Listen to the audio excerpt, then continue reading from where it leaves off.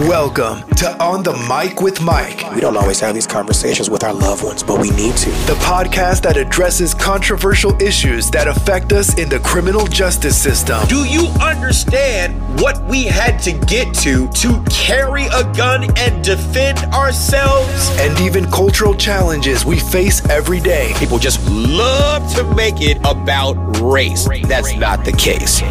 What causes you to be in a relationship that may lead to a potential domestic issue down the line? Resolve your unconscious bias and grow from an independent perspective based on facts and data. Why not use statistics in your analysis? And now your host. Do I seem like I'm on something or am I just losing it? Instructor Mike.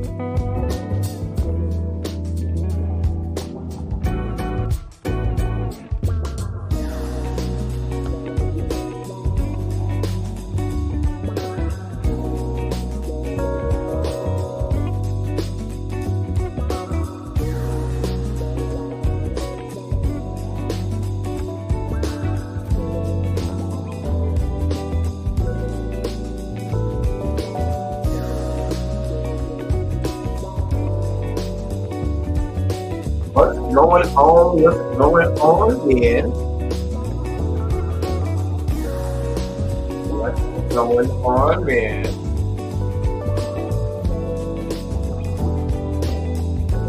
All right. Hey, how you guys doing? What's going on here? What's going on? All right. This is Instructor Mike.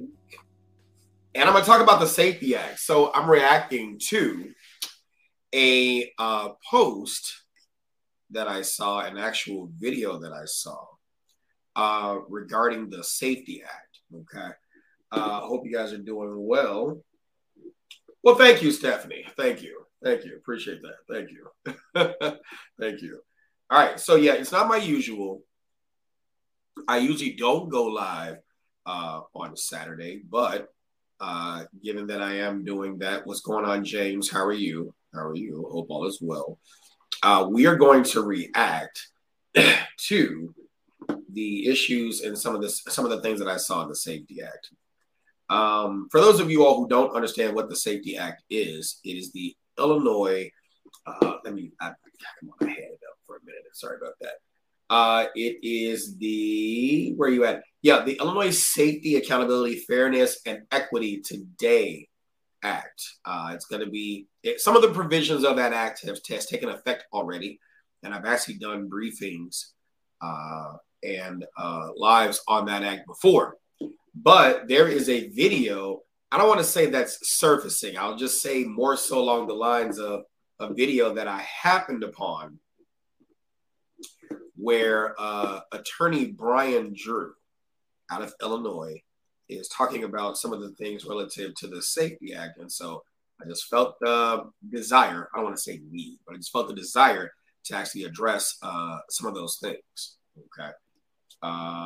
Here we go. And we'll actually watch it and then I'll react to it. And then, please feel free to comment. I know it's Saturday, so some people aren't going to even watch this.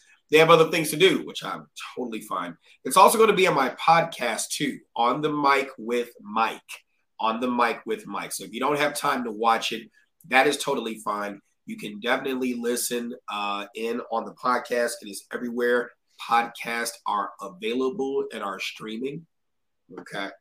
But without further delay and with respect for your time this Saturday, let's go ahead and get to it. Hey, James, what's going on? I'm going to react to some of the comments now. I have my stuff is set up a little bit differently now. So if you see me turning my head, that's because I'm looking at the computer right here instead of having the computer in front of me. And I do have it in front of me too. But yeah, my main computer is actually here. Got some lighting and some other things done, as you can pretty much tell. So good morning. Good morning. You said I tried to view your recap of the Brooks trial. YouTube throttled your feed and I couldn't watch. I don't even know what that, I mean, all I can do is put the information out. But what you can do is, Iron Hawk, you can go to my podcast, which is On the Mic with Mike. On the Mic with Mike. You can find it Apple Podcasts, stuff like that. And you'll be able to watch it or listen to it there. Because I'm going to take this. What I do is I take these episodes and then I download them onto my podcast. So that way you're not missing anything, Some people can't watch. Some people can only listen. All right. So let's go on ahead and dive into it. YouTube must be, maybe I have issues on YouTube too. Yeah, because YouTube, normally the numbers are higher and I'm watching the numbers too. But all I can do is put the information out. That's all I can do. Free speech is under attack. Yeah. Free speech is under attack unless you bite into the narratives of those who are in control of the projection of messages and speech. Free speech is under attack. And so there are those of you who don't feel that it's under attack because, you bite into whatever the narratives are. And that's totally fine. I'm not for or against your position in terms of you having speech, right? I am for you having speech. Now, some speech could cause certain things. Some speech can cause other things. I get it. But it's just crazy. What's going on, Kenya? How are you? Perspective, you look nice. I'm grateful for you sharing on this topic. Yes, and that's why I do it. That's why I do it, for those who are actually interested in the information. So after we listen to Bryan, okay, I'm going to go on ahead and do, again, a little presentation of what I talked about before, because I think I'm not a Republican. I'm not a Democrat. I'm not a conservative. I'm not a liberal, right? I'm an independent. My stance on issues depends on what the issue is. Sometimes it could be a conservative stance. Sometimes it could be a liberal stance. It just depends on what the issue is. If I were so fortunate to be a justice on the Supreme Court of the United States, I would probably be known as a swing justice. It just depends on the issue, right? Yeah, so I'm glad you all are doing good. And I figured I just wanted to kind of dress up for this. And you might see more of this. You might see more of this dressing up thing. But here, let's go ahead and go dive right into it. Yeah, you can't say much without someone feeling attacked, yet they feel attacked because they generalize everything to apply to them. Yeah, you're absolutely correct. You are absolutely correct. Absolutely correct. And that's a sad state of affairs that we are in, where that is the case. Let's go ahead and dive right on into it. What a moment to put his face up there. So we are, again, reacting to attorney Bryan Drew. He's an Illinois licensed attorney, And he said some things that I didn't necessarily agree with, said some things that I did agree with, and even showed his misunderstanding of certain things. So without delay, let's go ahead and dive into it.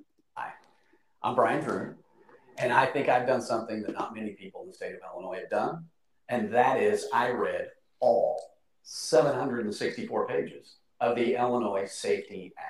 I did too, Bryan. Now, some of you might say you need to get better hobbies, but I practice law. I practiced for 23 years, and I was concerned about it. So what I'm going to talk to you about today are some of my top concerns with the Safety Act. And let me tell you, if I went into all of the concerns, we'd be here for about 3 or 4 days continuously. It would be a longer video than anyone's going to watch.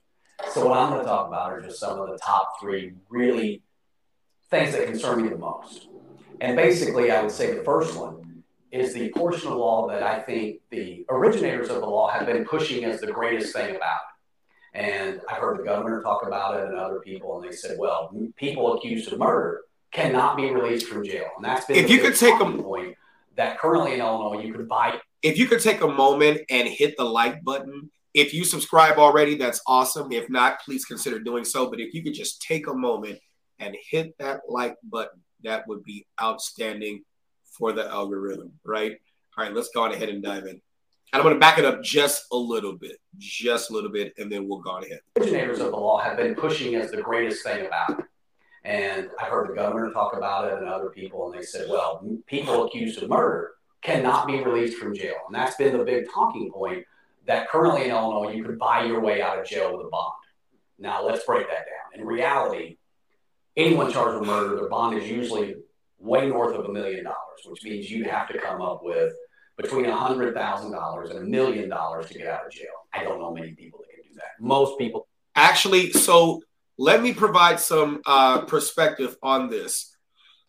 If you have the opportunity, I invite you to go to YouTube and go to Layton or Cook County, Layton or Layton Room 100. The criminal court building is named after Justice. I believe he was a Cook County judge, and then he became a Illinois Supreme Court or appellate court justice, and then he became a federal judge, George C. Layton. And that's what the criminal courts building at 2650 South California is named after, is Judge Layton or Justice Layton. But I invite you to go to YouTube, Courtroom 100, and click on that, right? Nothing to watch, but you're just listening. And the purpose of me inviting you to that is simply this. What Bryan is saying is partly true and not partly true, and not true at all as it relates to murderers being just released. Under the provisions of Chapter 725 Illinois Compiled Statutes Act 5, Section 110-4, or even 110-6.1, which is discretionary no bail, under the bail statute. Now, I have been listening to bond court for well over a year, maybe a year and a half. I'm a former police officer in Illinois, okay? Among the other credentials that I have, in my professional CV. I have not, especially as of recent, seen any of the judges in the pretrial division at 26 in California. I can't speak to what they do in the suburban courts, right? I mean, I can partly, but I have not seen a judge at 26 in California release anybody accused of murder on a monetary bond. And what you will hear is the Cook County Assistant State's Attorney, who's appearing before the court and proffering that case, state that under the conditions of 725 ILCS 5, Section 110-4, that as a consequence of that conviction for first-degree murder, given that it would likely be, not it will be, but it will likely be, life imprisonment without the possibility of parole, that by that very likelihood would make it a mandatory no bail. And after the assistant state's attorney, after pretrial services gives their pretrial assessment, right? It's a pretrial risk assessment, right? Then the state would state the issues or what evidence they have by way of proffer to the judge. Then the defense attorney would provide mitigation and a response to the state's petition of mandatory no bail, right? At which point in time, the judge makes his or her finding of mandatory no bail if the facts and circumstances as proffered to the court meet the conditions of Section 110-4. And so to be an Illinois licensed attorney who may or may not practice in the county. See, that's one thing that people don't understand about attorneys and the law and practice. And why would you? It's not something you need to know unless you have use for it, right? But Will County attorneys may practice just a tad bit different than Cook County, than DuPage County, than Lake County. They all have their, and see, one of the mistakes that you can make is if you got a case in Will County, you bring a Cook County attorney to Will County. Just because you're licensed to practice law in the state of Illinois, right? You could practice before that court, but you don't understand the operations of the way that court proceeds unless you constantly practice in different counties, right? So he may not even be a practicing attorney in Cook County. He may be a DuPage County. He may be a Will County. He may be a Lake County. He may be a Johnson County, LaSalle County, Sangamon County. He could be an attorney in any of these other counties and don't even understand how Cook County even rolls. But they love using Chicago as the, it's so violent. If you live in Chicago and you move about Chicago, here's some funny stuff. I said I was going to stop cursing. Here's some funny stuff. White people move about Chicago like there is no crime. Oh my God. White people move about Chicago and Cook County like there is no crime. You will see them walking in the hood. You'll see them walking in different places. You'll see them walking downtown. You'll see them walking all over the place as if there is no crime and nothing to fear. But then they'll use Chicago as a talking punchline to make people fear. Don't get me wrong, crime is a real thing, right? But there's a difference being a theorist and a practitioner. Does that make sense? I mean, call me out. If you're a theorist, all you got is theories. But if you're a practitioner who analyzes those theories and then puts them to their proof, you'll find for you guys to be afraid, you guys don't act like you're afraid. Right? Let's continue. This is funny. This is very funny. And by the way, there are some parts in this bill that are good, but at some point in time, I mean, and don't get me wrong. Hold on. Let's put on the record, right? I was just at St. Sabina for the Democratic presentation to the parishioners and those interested of the Safety Act. They were lying their butts off too. There were some parts that was correct, and there were some parts that were absolute fibs. And so we're going to go on ahead and talk about that. Okay, let's continue. People accused of murder sit in jail until their trial. That's a fact under current law in Illinois. Under the new law, I think you're going to find out that it's a little more shocking than you think, because on the face of it, the way people have described it, everyone accused of murder must be detained, and they're detained until their trial. That's not necessarily true. What it says is that everyone accused of murder or anyone accused of a crime where they must be detained until their trial, now the prosecutor has 90 days to try them. And if you do not try them within 90 days, guess what happens? They cannot be denied release. That is not true. So that is not true. That is not true. That is not true. And it's not enough for me to say that is not true. Let me take you directly. I am so sorry. I do not like it when people just laugh for no reason. That is not true. But don't take my word for it, because after all, this guy is an attorney, and he's supposed to be the person telling the truth. And he's supposed, oh, Mike, you're not an attorney. Well, why should we believe you? You're just a former cop who blah, blah, blah, blah, blah, blah, blah, blah, blah, blah, blah, blah. I bet it up. So we're going to go directly to the statute, which is where I love it. Here we go. All right, so I'm going to put it on a screen because I want you all to see it. Stop sharing this. Let me get here. Sorry, I do have to run my own program. So when I run my own program, it'll take me a little bit to get to the screen where I need to share it. But I guarantee you, if you hold out, it will be beneficial. Do me a favor. Take a chance and like. Let me make sure I got the right General Assembly one up. Not that one, not that one. Matter of fact, let me take this one off so that way it's not even there. Yeah. All right. Perfect. Bam. Here we go. This is the statute. And I'm going to blow it up and try to center it so that you all can see it. Right. Let's make sure it's on the screen where it needs to be. Good. There we go. Read it for yourselves, homie. Here we go. This is Chapter 725, Illinois Compiled Statutes Act 5, which is the Illinois Code of Criminal Procedure. Okay. Section 103-5, speedy trial. Every person in custody in this state for an alleged offense shall be tried by the court having jurisdiction within, what's that say? 120 days.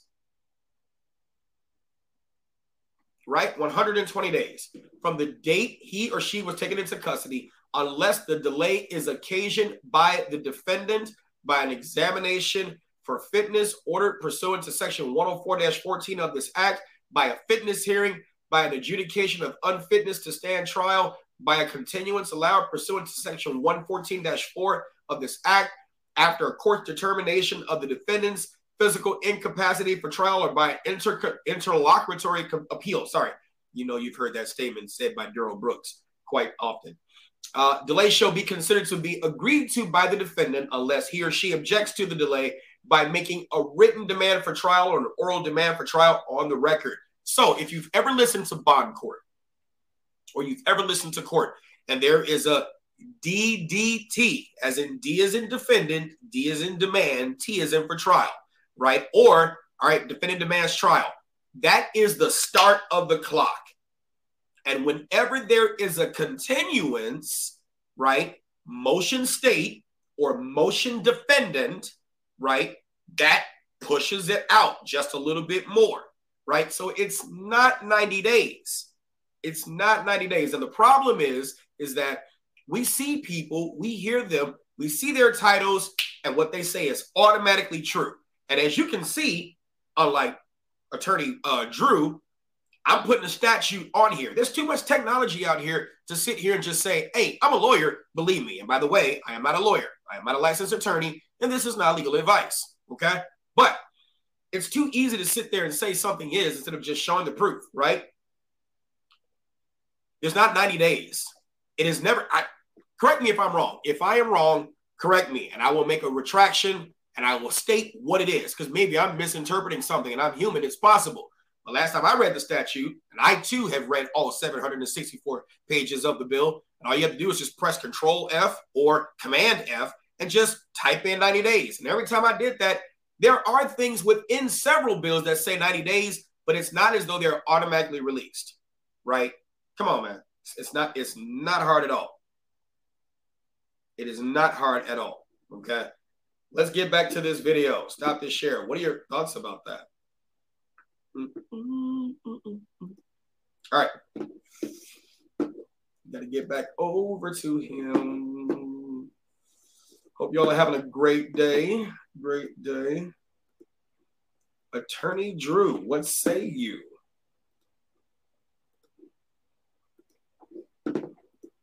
How does this shake out? So somehow the prosecutors and law enforcement, who are already understaffed and overworked, have to figure out how to get a murder case ready for trial within 90 days, which means the Illinois State Police Lab, which regularly takes between 3 and 6 months to get back DNA evidence from them. Now, if they can't get it back to the prosecution, get it in the hands of the defense attorney, and ready for this case to be tried within 90 days, you shall release it. That's what the law says. I'm not making this up. It's So if you're not making it up, cite it. If you're not making it up, cite it, right? Going back to that statute, right? Every person in custody for an alleged offense shall be tried by the court having jurisdiction within 120 days, right? Unless the delay is occasioned by the defendant by an examination of fitness, right? By a continuance allowed pursuant to section 114-4. So let's go there. By a continuance allowed pursuant to section 114-4. Let us go there. Let us go there. It's easy to state what something is. It's just as even easier to prove it. So let's do that. And it's not hard for you to do. What I am actually doing is going to ilga.gov, okay, the Code of Criminal Procedure of 1963, section 114, pretrial motions, right? Section 114-4.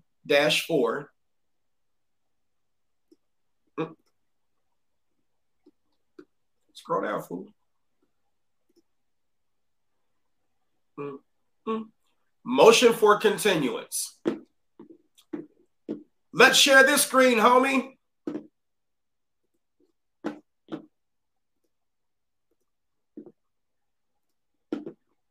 So I want you all to see this. Good, here we go. Section 114-4, motion for continuance. The defendant or the state may move for continuance. If the motion is made more than 30 days after arraignment, the court shall require that it be in writing and supported by an affidavit. A written motion for continuance made by defendant more than 30 days shall be granted when blah, blah, blah, blah, blah, blah, blah. A written motion for continuance made by the state, because that's what we're talking about, the state, not the defense, right? More than 30 days after arraignment may be granted when the prosecutor assigned to the case is ill or has died or has held a trial for another cause. A material witness is unavailable and the prosecution will be prejudiced by the absence of his testimony. However, this shall not be a ground for continuance if the defendant will stipulate that the testimony of the witness would be as alleged. In other words, they stipulate to whatever the witness will say occurred, so it's not disagreed upon, right? Pretrial publicity.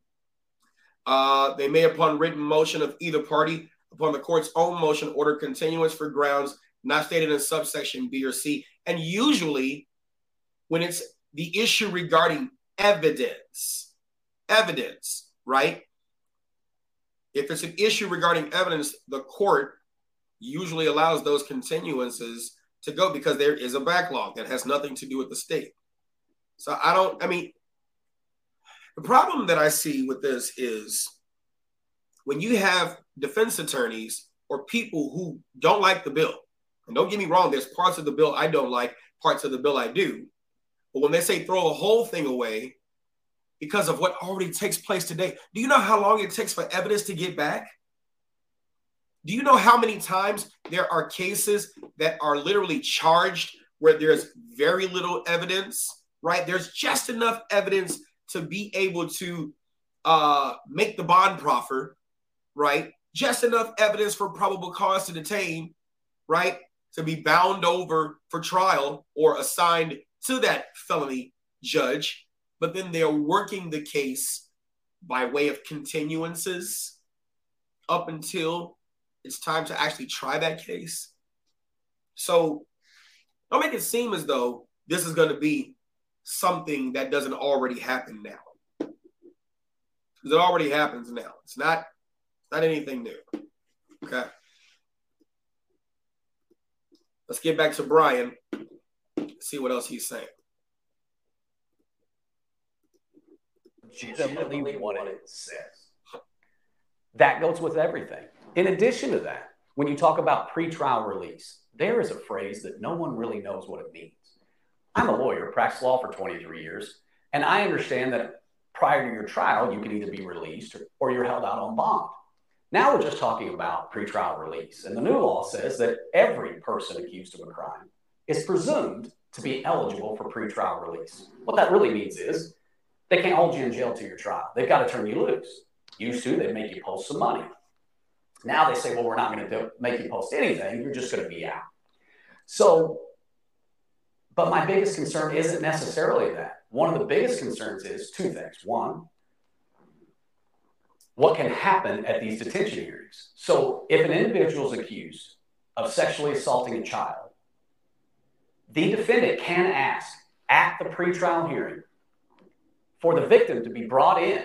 Now, it's in the judge's discretion if the judge brings the victim or not, but one of the factors in whether or not you can be detained is whether or not you committed the crime. So what we're going to have are little mini trials in front of a judge to determine, well, did they do it or did they not? And victims can be brought in. So I do understand it from the perspective of a victim who is truly a victim. But what about a person who's been falsely accused of a crime?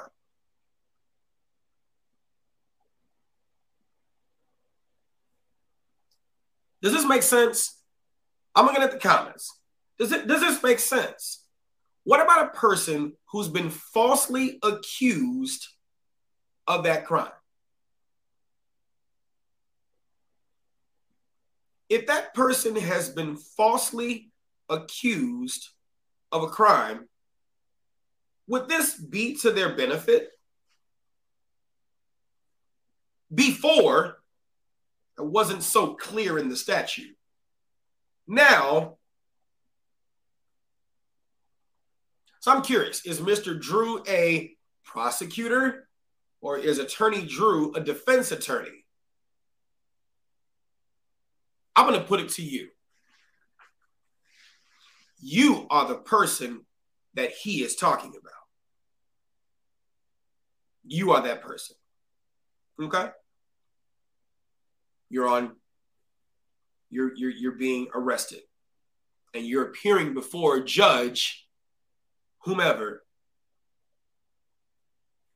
Would you like for this defense attorney, if he is in fact a defense attorney, would you like for him to represent you with that mindset? With that mindset. If he is a defense attorney, he finds a problem with you having the immediate right to be able to face your accuser, because there are several assumptions, or we might say presumptions, but there are several assumptions that this type of belief makes. It makes the assumption that the victim, alleged victim, is actually telling the truth. It makes that assumption. And I think there is no finer time for me to discuss this than to use this moment, than to talk about red flag misuse prevention. I got to talk about it because this is the most perfect point to even introduce this. You said he's a prosecutor, or at least was. The courts already presume you are guilty until proven innocent. Actually, the presumption is innocent until proven guilty, but I definitely know where you're coming from. You said I'm dressed like a newscaster. You said he sounds like he would make a backdoor deal with the state that's not in my favor. You said I'm going to go back to what he said. What was that? Here we go. Let me go over this red flag law because I want you to understand what I'm even talking about. And sometimes people don't. They may not understand it because of certain privileges, right?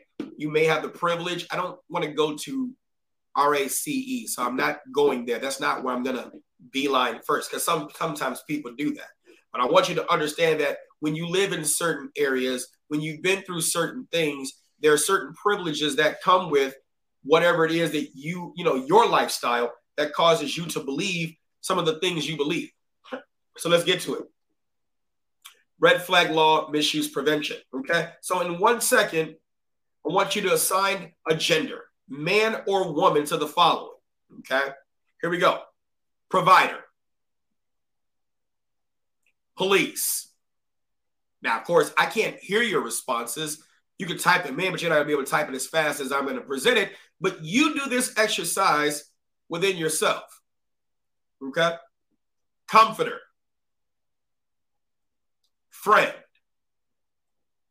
teacher, leader, cook, daycare owner, homemaker, gardener, clothing designer, OBGYN, fire truck, garbage truck, plumber, electrician, devil, maid. Just hang with me. We're going there.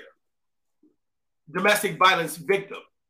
What was the first thing that came to mind? Don't lie to yourself. Secretary.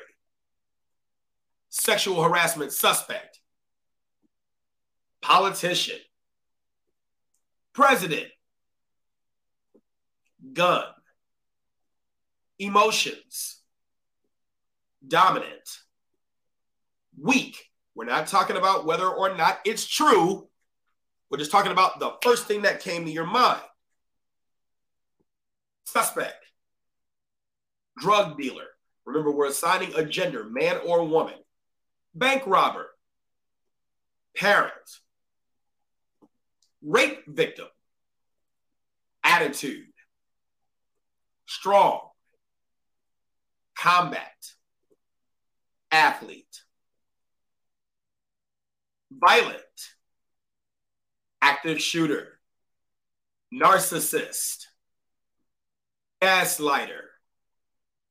Victim. Abuser. Deadbeat. Beauty. Grooming. You all see where I'm going there? Here's another part of this too, because we're talking about what the lawyer said, right? See if I can pull it back. Is whether or not you committed the crime. So what we're going to have are little mini trials in front of a judge to determine, well, did they do it or did they not? And victims can be brought in. Some judges will say, I'm not bringing a victim in. What about the judges who do? That's a frightening situation for someone who accuses someone else of a crime or is the victim of a horrific crime. So when you're talking about that, I had to play that again so that you can understand where we're at when we're talking about these things, because what do you think is going to be said in the bond proffer? These labels, right? A person, the paperwork gets to the courthouse before you do. People will read the reports and form opinions before they ever hear from you, before they ever hear from your defense counsel. Here is another thing to consider. Who is believed without proof first? Remember, there's a presumption of innocence until proven guilty. Remember, the state has the burden of proof at trial to prove you guilty beyond reasonable doubt. But at the bail hearing, it's only probable cause. Probable cause to detain pursuant to Gerstein versus Pugh, right? That's the United States Supreme Court case. There must be a probable cause hearing to determine whether or not there is probable cause to detain you. Then there's a preliminary hearing pursuant to Gerstein, right? Who is believed without proof first? Let's go to it. Here we go. Man versus woman. Who's believed first? Boy or girl? Who's believed? And I want you to think about this question as though you are a grand juror or a juror in a trial, and see if you as the defendant can overcome the question, why would they lie? Why would they lie? Adult versus child. White, black, Hispanic, Asian. If you look at the race of the defendant, the race of the alleged victim, and vice versa. Unarmed versus armed. Rich versus poor. Young versus old. Tall, skinny, fat, short, frail. Someone of the LGBTQ community versus someone who may be straight. And then you can do a combination of any of these factors, right? Here we go. Police versus citizen. Beautiful versus ugly. That is a thing. Darker versus lighter. Alcoholic versus drug user. No criminal background versus someone with a criminal background. Who is believed without proof first? A person arrested versus an alleged victim. A corporate CEO versus a small business CEO. Suit and tie versus baggy pants. Summer dress versus club dress. Successful person versus a person who has had a bunch of failures. A lawyer versus a person who's convicted of a crime. A person with glasses or without. Holding a Bible versus holding a math book. Straight A student versus college dropout or high school dropout. Or even grammar school dropout, right? A serial killer versus a combat war veteran. State's attorney versus a small business CEO. Hoodie versus neighborhood watchman. Homeless versus homeowner. You all get what I'm saying now? Let me know in the comments. Sound off in the comments if you're seeing where I'm going with this, right? If you are the defendant, you said, so you're bringing implicit bias. What is the point here? Well, what do you think the point is? A hot mess? What do you think the point is? Defendant, a hot mess? You are on trial. Not even on trial yet. We haven't gotten there yet. We're at the bond court hearing. You've just been arrested. You were in the interrogation room. Change the lighting here. See if it's going to do it. Nope. I tried it. You were just in the interrogation room. They had talked to you. You waved Miranda. They talked to you. Talk. And now that, which you shouldn't have done. And now they're charging you. But throughout this conversation, you were stating, look, I've maintained my innocence this entire time. I told you I didn't do it. They don't believe you because you're a man.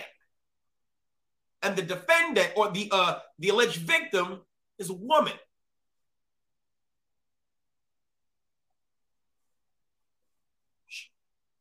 A woman who allegedly has a mental disease or defect. Let's sweeten the pot here. Oh, by the way, she's missing a limb. You see what I'm saying? You see, it's like with every little thing that we can add on to that. Oh, and by the way, she was in the DCFS system, so she was a ward of the state when she was a minor. You didn't know that, but it's there. It's made a part of the record because you should have known. You should have asked those questions. You get where I'm going? So would it be to your benefit to be able to have a little mini trial, as this attorney Bryan Drew says, as it's a bad thing? Would it be to your benefit to have a little mini trial? What if your defense counsel was able to put the state slightly to their proof? It wouldn't be a full-blown trial, but it would be where you can bring the alleged victim into court and ask her certain questions, ask him certain questions, and it be on the record. So that way you might be able to use that as impeachable evidence down the road. Come on now. See, that's what I'm talking about. Fortunately, we live in a society where most people who serve in law enforcement, we'd like to believe, has never been arrested, has never done anything that would cause them to be a defendant. Oh, but the tide is changing because now more cops are getting locked up. Now more public officials are getting locked up. You see what I'm saying? And so if you've never been in that position where you've been falsely accused of something and then had to lose everything, to then have to defend yourself against those charges, where every day it seems like the punishment will never end. You just don't understand it. And so we talk about people's implicit bias, as you brought up. And then here's the part that gets me too, because we got more to cover on this. Here's the part that gets me too. People who commit perjury, who are found to have been lying against the defendant, the state prosecutors don't prosecute them for perjury. So what motivation? What motivation do you give alleged victims? We're not talking about actual victims. What motivation do you give alleged victims, people who aren't even victims at all? What motivation do you give them not to bring a frivolous case to the police, not to bring a frivolous case before the state's attorney, before victims' advocates? You don't give them any motivation. So here's what I see as a method of relief for an alleged defendant that they can use to their advantage. What's up, my life in the Shy? Shouts out to you. Let me know if you want me to drop the link so you can come up. You said that was what was missing from the system. Absolutely. We're supposed to be able to face our accusers in court, but I rarely see that happen for us. Absolutely. That's my point. That's my point. Taran Thomas said, I'd rather represent myself than deal with him. Absolutely. Right? Let's continue. More on this red flag stuff. Oh, that's a whole nother conversation right there too. Who has more political capital in a blue state? What do I mean when I say political capital?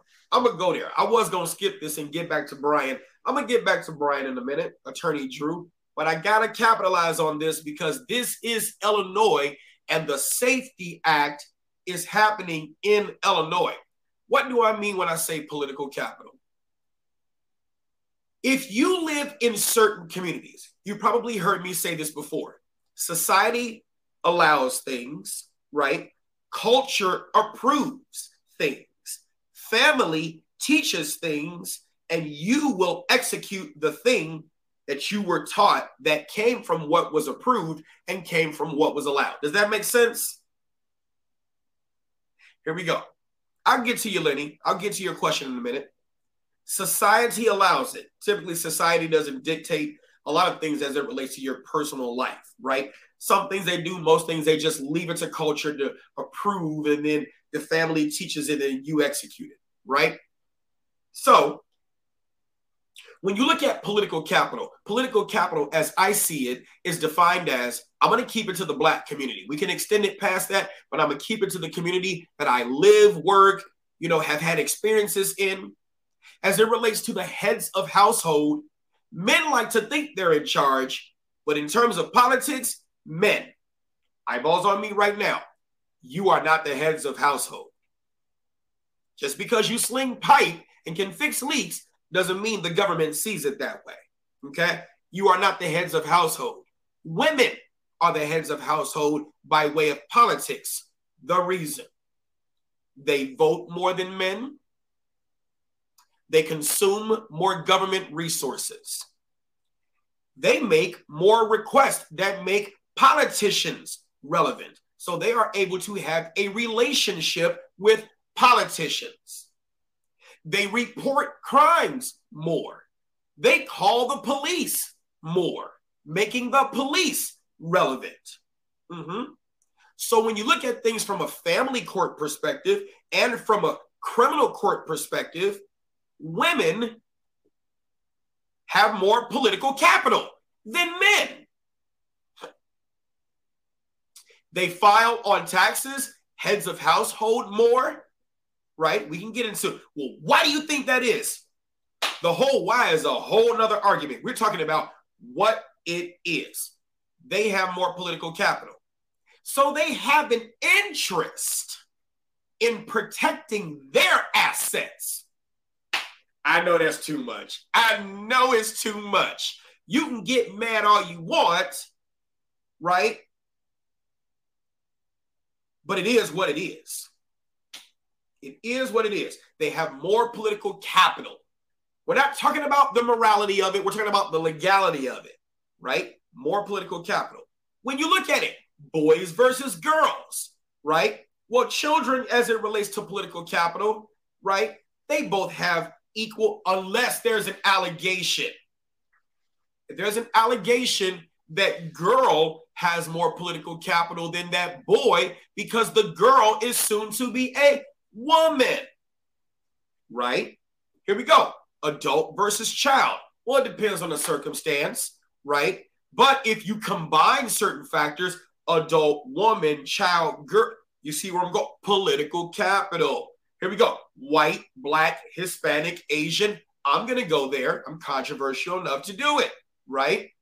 It depends on the issue, right? When you're talking about during the riots that happened, and then I can't see your comments. I'm going to get to your comments shortly, so just indulge me or bear with me shortly. But when you looked at the riots that were happening and the property damage and the, George Floyd and Laquan McDonald and things like that, and the fact that these protests were destroying property and threatening property damage and things like that, guess who ended up getting more political capital? Black folks got more political capital because we don't want you to tear up our stuff. And then you started to see Black Lives Matter signs in windows where it may not have mattered before, but now it does, or we really don't have an issue with you. We just don't want you to destroy our stuff. So let me put something in there that is like the blood of the lamb on the lintel during Passover so that the angel of death could pass us by. Whether we believed or not, doesn't matter. Got the notice, put the blood on there, angel of death passes by. Right? Look at some of your comments. Here we go. And continuing, right? Now, let's say in Chicago, Hispanics are the majority minority. This is what they've said in open forum in the city of Chicago during one of the council meetings. They are the majority minority. So guess who has more political capital? Hispanics in Chicago. It just depends on where you are. That's why you need to be astute to the politics in your area so you can understand the cards that are on the table, not how you feel about it, but the cards that are on the table so that you can properly navigate, right? Properly navigate. Asians definitely got more political capital. Definitely got more, lower divorce rates, higher marriage rates, higher success. It definitely got more political capital, okay? It just depends. Here we go. Unarmed versus armed. So let's not lose sight of why we're even saying this, because we're bringing it back around to the reason a little mini trial at the bond court phase makes sense. Here we go. Unarmed versus armed. If you're armed, you're automatically seen as violent. If you're unarmed, you're automatically seen as a person who's not capable of violence. Rich versus poor. Don't let you be a poor person having to legally defend yourself against someone who has money and access to relationships and resources. You want a mini trial? Young versus old. Old person who could be the, misogynist, misandrist, racist, or just a person that just doesn't like you just because they're having a bad day. And this old person who may have the skill and ability to still be able to do some young folk things, all of a sudden does something to you and you're a young person and you defend yourself. And then in defending yourself, is this old person going to automatically be seen as someone who has more political capital? Of course. Why? Old people vote more than young people. And don't let it be an old woman. Oh, you're definitely done. Why would you put your hands on that?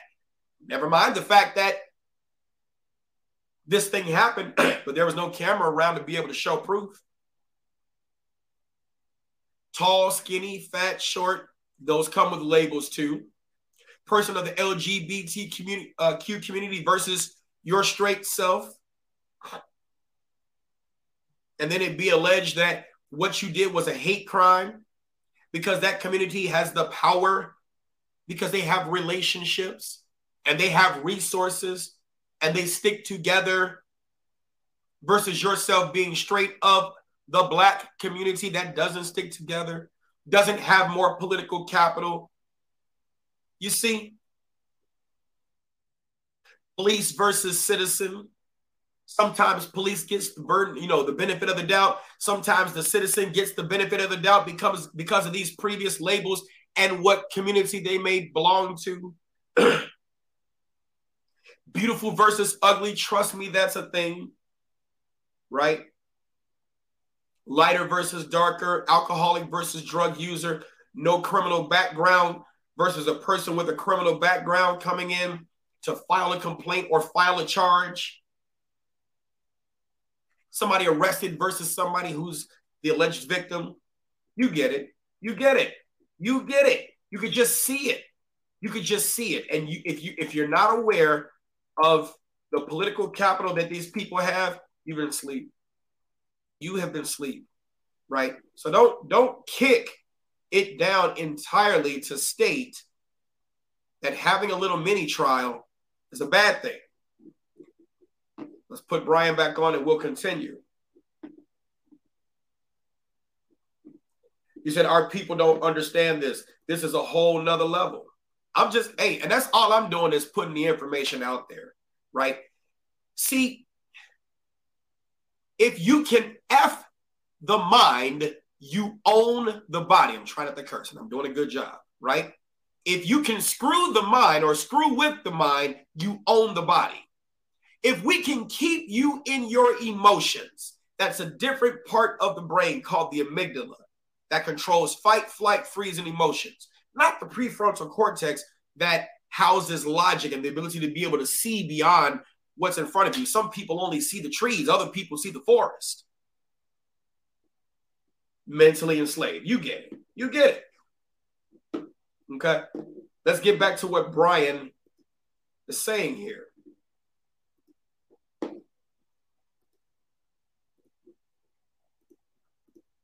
In addition to that, you have to have a specific identifiable victim, which means in the city of Chicago, they've had over 1,200. Didn't I tell y'all they love to use the city of Chicago? Didn't I tell y'all that? They love to use the city of Chicago. They may have a reason to, but they love to use Chicago. Let's continue. Carjackings in the last year, which is twice as many as New York and LA combined. Currently in Illinois, those people aren't being detained. Under the new law, the prosecutor would have to come up with a specifically identifiable victim. They weren't there to rob you personally. They were there to just take your car. The argument by every defense attorney who walks in that courtroom is going to be, name the person who is in danger because of what my client did. And it's no longer good enough to say, well, the general public's in danger because this person is walking out on the Dan Ryan Expressway, like I saw the other day, reached in their pocket for a gun and made a person get out of their car in traffic and stole their car. Who's the identifiable person? That person's not. The person who stole the car, the criminal defendant, doesn't even know who the driver of the car is. That's a bad argument. That's a horrible argument. And here's the reason why I say that's a horrible argument. Right now, what do I know? Again, not an attorney. But if that's your argument, I would never hire you as an attorney. That's a bad argument. As long as this person has not been permanently deleted, in other words, killed, right? And that person has survived, they are the best witness who can come into court and can testify as to what happened there. The argument that he is making is as if the person whose car was stolen was killed. And if in fact that person whose car was stolen was killed, that would be a murder charge for which mandatory no bail applies. So what are we talking here? the person toward whom the crime was committed is the best witness. And if anything, having that person come to the bond hearing to testify and identify themselves as being the person who was egregiously harmed by the defendant would not even be in the interest of defense counsel and wouldn't even be in the best interest of the defendant. So what are we talking here? Somebody correct me if I'm wrong. Correct me if I'm wrong. And that could be. There's another point he said. I want to go back on it. Here we go. Like I saw the other day, reached in their pocket for a gun. Under the new law, the prosecutor would have to come up with a specifically identifiable victim. They weren't there to rob you personally. So what you're saying is there has to be a personal connection to this? They weren't there to rob you personally. They just wanted the car. No, they were there to rob you in your person and take from you the person towards whom this crime was directed. So you are that specific identifiable person. What is he talking here? They were there to just take your car. The argument by every defense attorney who walks in that courtroom is going to be, name the person who is in danger because of what my client did. And it's no longer. And if anything, it sounds like what he's trying to do, it sounds like he's trying to make an argument that would apply for a criminal trespass to motor vehicle, a auto burglary, right, or an auto theft, whereby there is no actual person who was in the car at the time the car was stolen, or at the time the person criminally trespassed into the car. But in his scenario, he was talking about a carjacking, at which point in time, there is someone in that vehicle, right? And it's called aggravated vehicular hijacking, right? There was somebody who was actually in that vehicle who was the recipient of the harm. Bad arguments.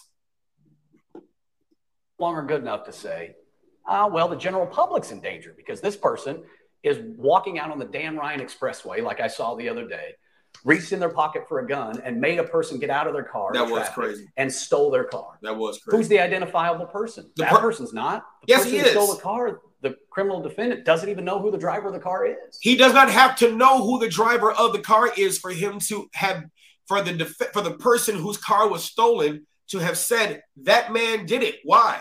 Especially if we're talking about the video where there was a witness there that was on the side of the road who was videoing this man on the expressway who just happened to pull in front of a car, pull out a gun, tell this person to get outside of the car. That person got outside of the car, and then the person who was carjacking him took the car and drove off. They are definitely in the position to be able to state that man did it. I was in the car. I was on the expressway. I saw a person dressed in all black with a hood walk up and point a gun at me. I could not see anything more than his eyes, right? Because he was wearing a full face mask. So I don't know if it is him. You would have to have him put on that mask for me to be able to see.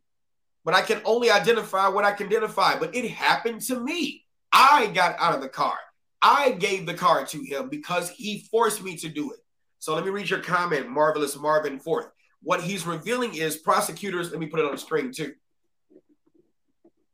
Yeah, what he's revealing is prosecutors regularly use the threat of future crimes as a reason to deny bail, and these rubber stamp judges go for it. Yeah. Well, see, here's this. And so that's the problem that I was saying, where he was talking about he had a problem with it previously being not a problem with, I don't want to say that, but where it used to be that you could say, well, this person is a danger to the general public. I typically have a problem with that argument too.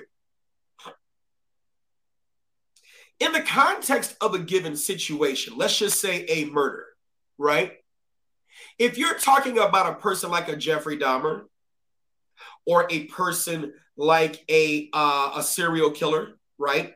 Those people may pose a danger to the general public. But let's look at this question. Is it the case that every person who has ever committed now I'm not saying they should be free to walk among society. I'm not saying that, right? But is it the case that in every murder, that every murderer poses a threat to everyone in the public?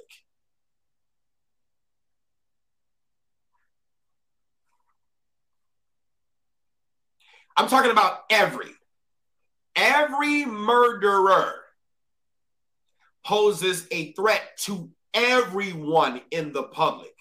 Or is it within the context of that given case that this person posed a threat to this person or other specific persons, such as I'm mad at this one person and the family members, but I could care less about the rest of these people. They didn't do nothing. These persons did something. I'm just saying, let's have that conversation. If we can't have that conversation and we're not willing to have that conversation, then what's the purpose of having free speech and public discourse? Is it the case? We're not talking about active shooters. We're not talking about terrorists. We're not talking about serial killers.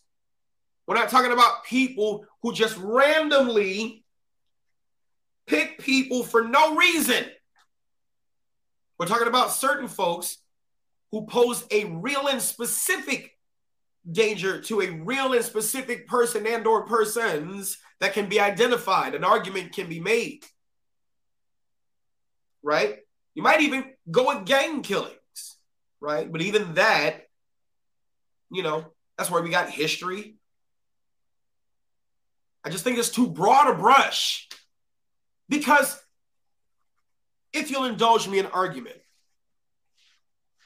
I love philosophy. There is a theory called the categorical imperative by Immanuel Kant. And it's words to the effect of act in a manner. As a matter of fact, let me put it on the screen because that's what I want to do. I want to put it on there.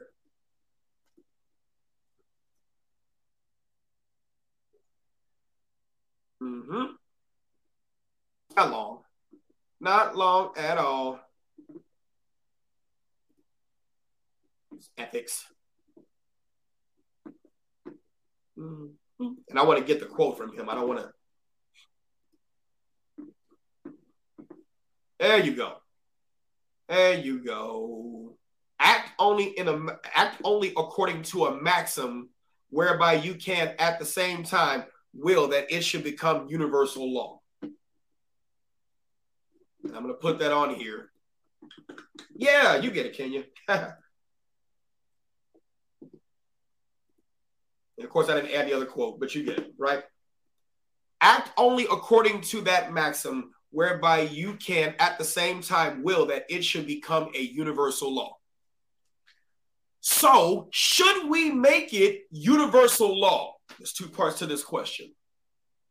That any person accused of murder, not whether or not they actually committed it, because that's what a trial is for, but any person accused of murder should automatically be deemed as dangerous to the entire public and, caveat, you, in a self-defense situation,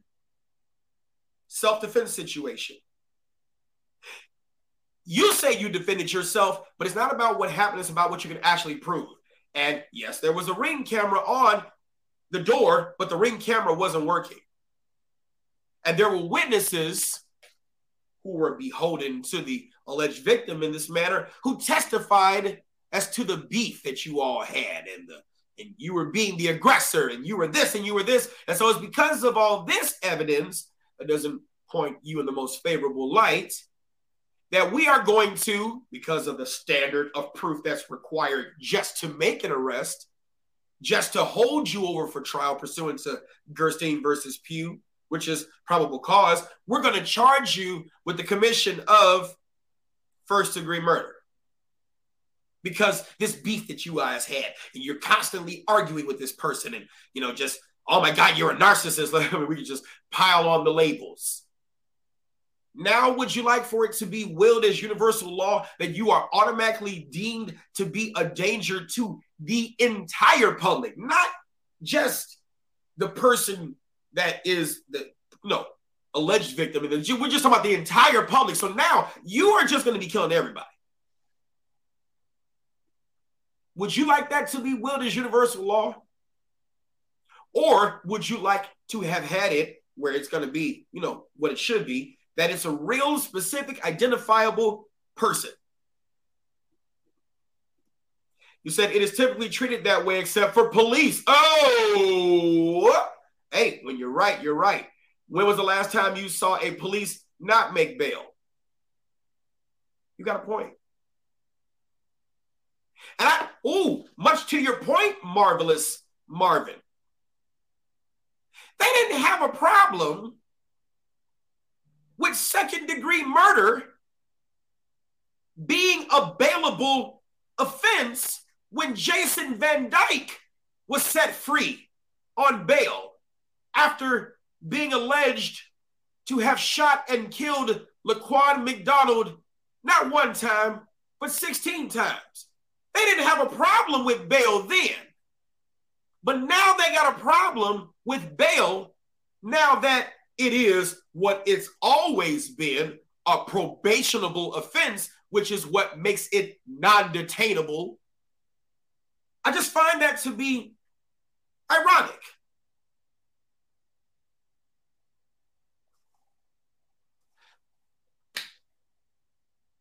Does that make sense? I mean, am I onto something here? Does that make sense? What say you, Attorney Drew? Does that, nothing to say? What day? Nothing to say. Laquan McDonald shouldn't have been shot one time, let alone 16. Shouldn't have a problem with the statute working for you then, as it would still work for you now after January 1st, 2023. So what I'm saying is, we got to be careful about what we choose to protest, because it's something you can actually benefit from. I mean, I could be wrong. Who am I? Let me not waste up too much more of your Saturday so you can go out there and do great things, right? I have things to do too. Let's let Bryan finish here, because he got one more point, and I'm definitely not rocking with that point. But mind you, we never get second-degree charges, always first-degree. So who is this law really going to benefit? Well, I hear what you're saying, John Jones. I do hear what you're saying. But this law has both positive and negative things. It's some bad stuff in this law too now. Some bad stuff in this law. Okay? I get what you're saying, though. Let's let Bryan continue. Here we go. That person's going to be released. And I don't think there's any other way you can read this law other than that person's going to be released. You also have crimes of Class B and Class C misdemeanors. Trespass to property. Someone's sitting on your porch. Unless they have mental health issues or unless they've threatened you in some way, they cannot be detained. They can't be. They will be released with a notice that says, please come to court. And unless they're a danger to society or mentally ill, the way the law currently reads, the police officer won't even be able to remove them from your porch. Hand them their... That is not true. That is not true. That is totally not true. That is not true. And it's amazing how people who've never been to police can sit here and say what police officers can and cannot do. You know how many times we probably couldn't remove somebody before we did? That's not even the worst part of the bill. The worst part of the bill has a lot to do with the fact that now, and it's already in act right now, in force right now, as of July of 2021, right? You can make an anonymous report against a police officer. Anyone can. And that could cause a police officer to be removed from the streets, placed on administrative duty while the case is being investigated. That's the bad part of this law.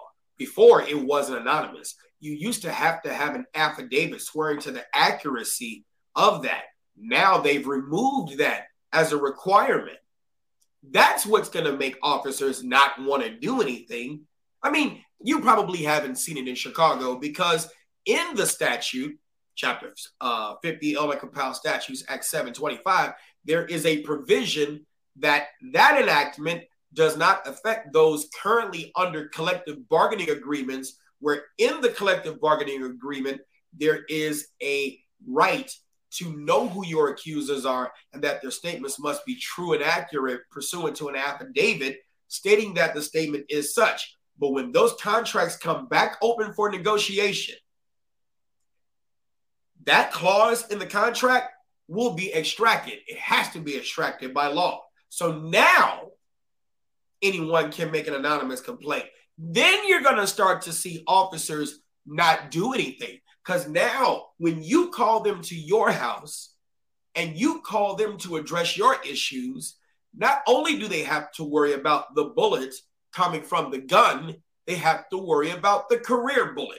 They have to worry about the house payment, the mortgage. So every time they respond to a crime, they are not only putting their lives on the line, they're putting their ability to be able to feed their families on the line with every call they respond to. If I were still the police, I would only respond to calls of senior citizens and children and actually do something. The rest of you, I would get on scene. Oh man, I give the kids a show. Oh, lights, siren, everything. But then when I get to your house, I'm watching. I'm watching and I'm coaching. I tell you to duck. I tell you to lateral to the left, lateral to the right, duck, back up, create time, distance, cover, concealment. That's it. I'm not touching them. I'd rather get fired for not violating your rights than to get fired for attempting to help you solve your own problem. And then the family come down and anonymously complaining. Boy, no, they'll never get me for not responding. Trust me, I'm going. But when I get there, I'm not doing anything at all. I'm not going to do it. So I called you here and you ain't going to do nothing? No, I'm here. I'm doing something. I'm giving you advice and counsel. I'm giving you advice and counsel. Well, this man is trespassing on my lawn. This man is doing this. Now, if you're an old person, I'll help. 1,000%. I'm going down for that. I'll go down for that. If you're a child, oh, yeah, I'm going all out for you. All out for you. But everybody else, you on your own. And don't tell me I got to help you. The police don't have a duty to protect you. The United States Supreme Court said that. Warren versus District of Columbia, Town of Castle Rock versus Gonzalez. Need I say more? I'm not helping. No. But I will tell you this, though. Chapter 725, Illinois Compiled Statutes, Act 5, Section 107-3. That is the statute for private citizen's arrest. And it states that any person may arrest another when he or she has reasonable grounds to believe that an offense other than an ordinance violation is being committed. And let me put on the screen so you don't say, "Nuh-uh, Mike, you lying." Oh, no, I'm not lying. Go ahead, throw that right on here. I teach this for a living. Yes, sir. Here we go. Code of Criminal Procedure. Scroll yourself on down there. See, the law got to be difficult. Why you just can't give me exactly what I'm asking for?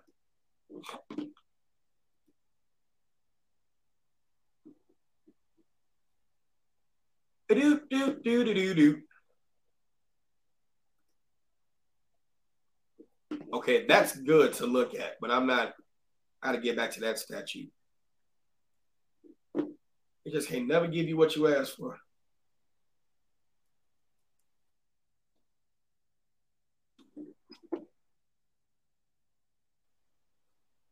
Thank you.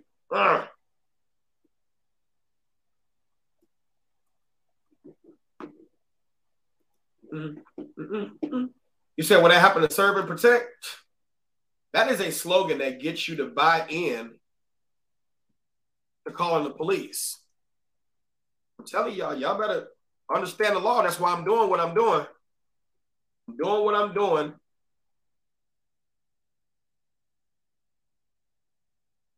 Here we go. Section 725 ILCS 5 107-3. Any person may arrest another when he or she, I added the she, has reasonable grounds to believe that an offense other than an ordinance violation is being committed. So you have the power to make your own arrest. You never needed me. Get to work. And I'll just observe and report that you did so. And that's that. But what about you doing your job? I am doing my job. I'm here. You're not going to ask me to just put my family and my life on the line to help you solve your own problems when collectively we can do it as a team. You first. You first. That's why I'm glad I'm not the police no more. I'd rather them complain that I stood there and didn't do nothing than to say that I did too much. And that is the risk. Right? You said, nope, I mind the business that pays me. Outstanding. You're right. Right? That is the risk that you take. Especially now. And Attorney Drew isn't even talking about that. You talk about a trespassing law. Well, the police still have the right to be able to remove you? No, they don't. And then the Democrats said, yes, they do. Yes, they do have the right to still remove you. They're just not going to. Why? When you do it yourself. So when I take matters into my own hands, we'll just deal with that case when it happens. We'll just deal with that case when it happens. It's a shame that it has to come to that, but citation and go about their business. That's going to cause some dangerous situations for everyone. The last thing that I am very concerned about, we're almost done. The Safety Act, is the implementation of two different boards. And these boards are a little unusual. One is the Law Enforcement Training Standards Board, and that is a committee of people who are supposed to set up the standards for law enforcement. On its face, you think, hey, that might be a good idea. Let's have some uniform standards for law enforcement, how they're supposed to act, what they're supposed to do, implementation of discipline. But let's look at it. It's an 18-member board, 12 of them appointed by the governor of the state of Illinois. Another 6 set out by statute of who they have to be. The other board that has been implemented is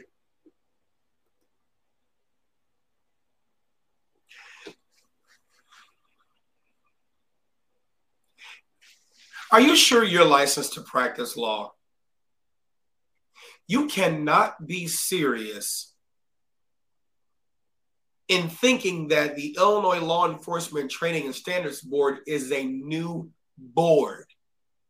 Do you know how long the Illinois Law Enforcement Training and Standards Board has been in existence?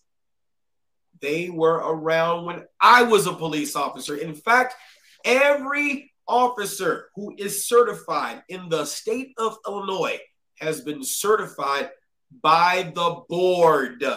How long have you been an attorney? That's troubling. That is, this is a new thing on his face. Yeah, let's establish standards by which, this board, 18 members, these chosen by the governor and the other one chosen by a stat. There's always been a board. There's always been a board. That right there is where you lost credibility with me. None of this even matter. Who am I? I'm nobody, right? There's always been a board, dude. Go to it, iletsb.gov, I believe, or .illinois.gov. Illinois Law Enforcement Training and Standards Board. This is sad. This is very sad. Very sad.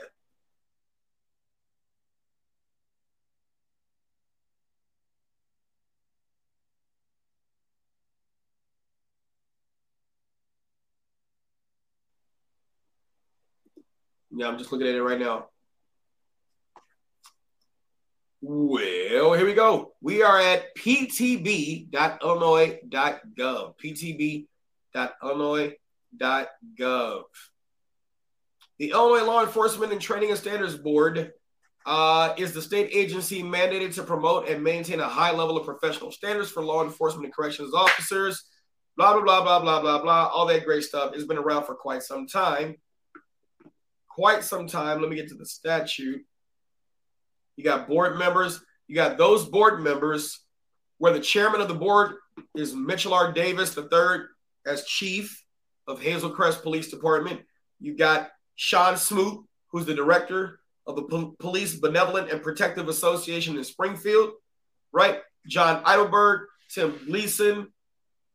You got the city manager, Tim Nugent out of Manteno, Mayor Price out of El Paso, Sheriff Watson out of St. Clair County, and then you've got the statutory board members. Matter of fact, let me share this screen because people need to know these things. It's not hard to do. It's not hard to do research. I can't believe he even said that.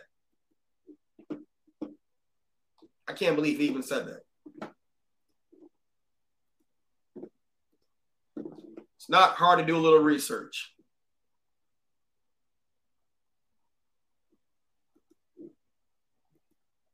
There it is.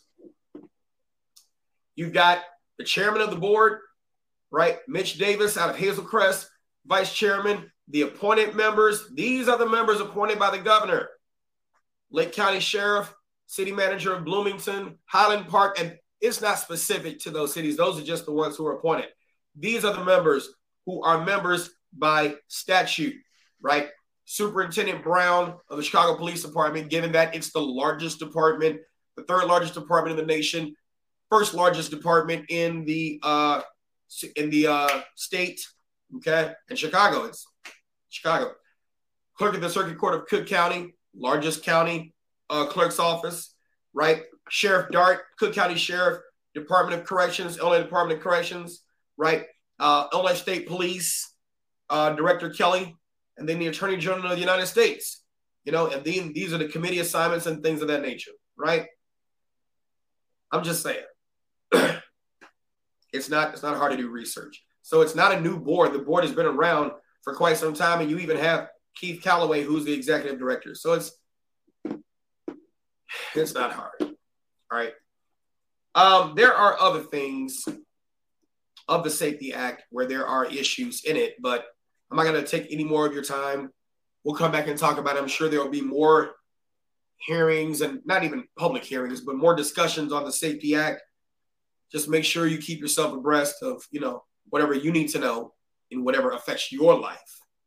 And I am glad that you all stuck around for this conversation, stuck around for this discussion. Okay. Enjoy your Saturday. Have an outstanding day, and we will talk soon. Let me turn this volume up. Sorry about that. All right. Yep. Enjoy your Saturday, and we will talk soon.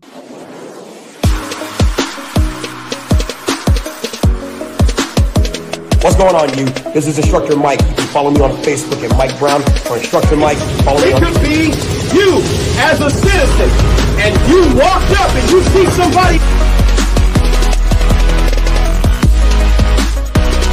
It look heavy? I don't know.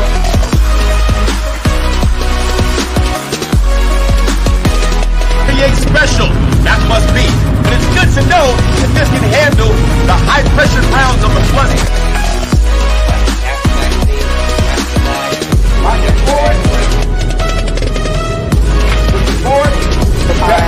Ready to go. Make eye contact with me. He's still trying to get it open a couple of times. Show champ.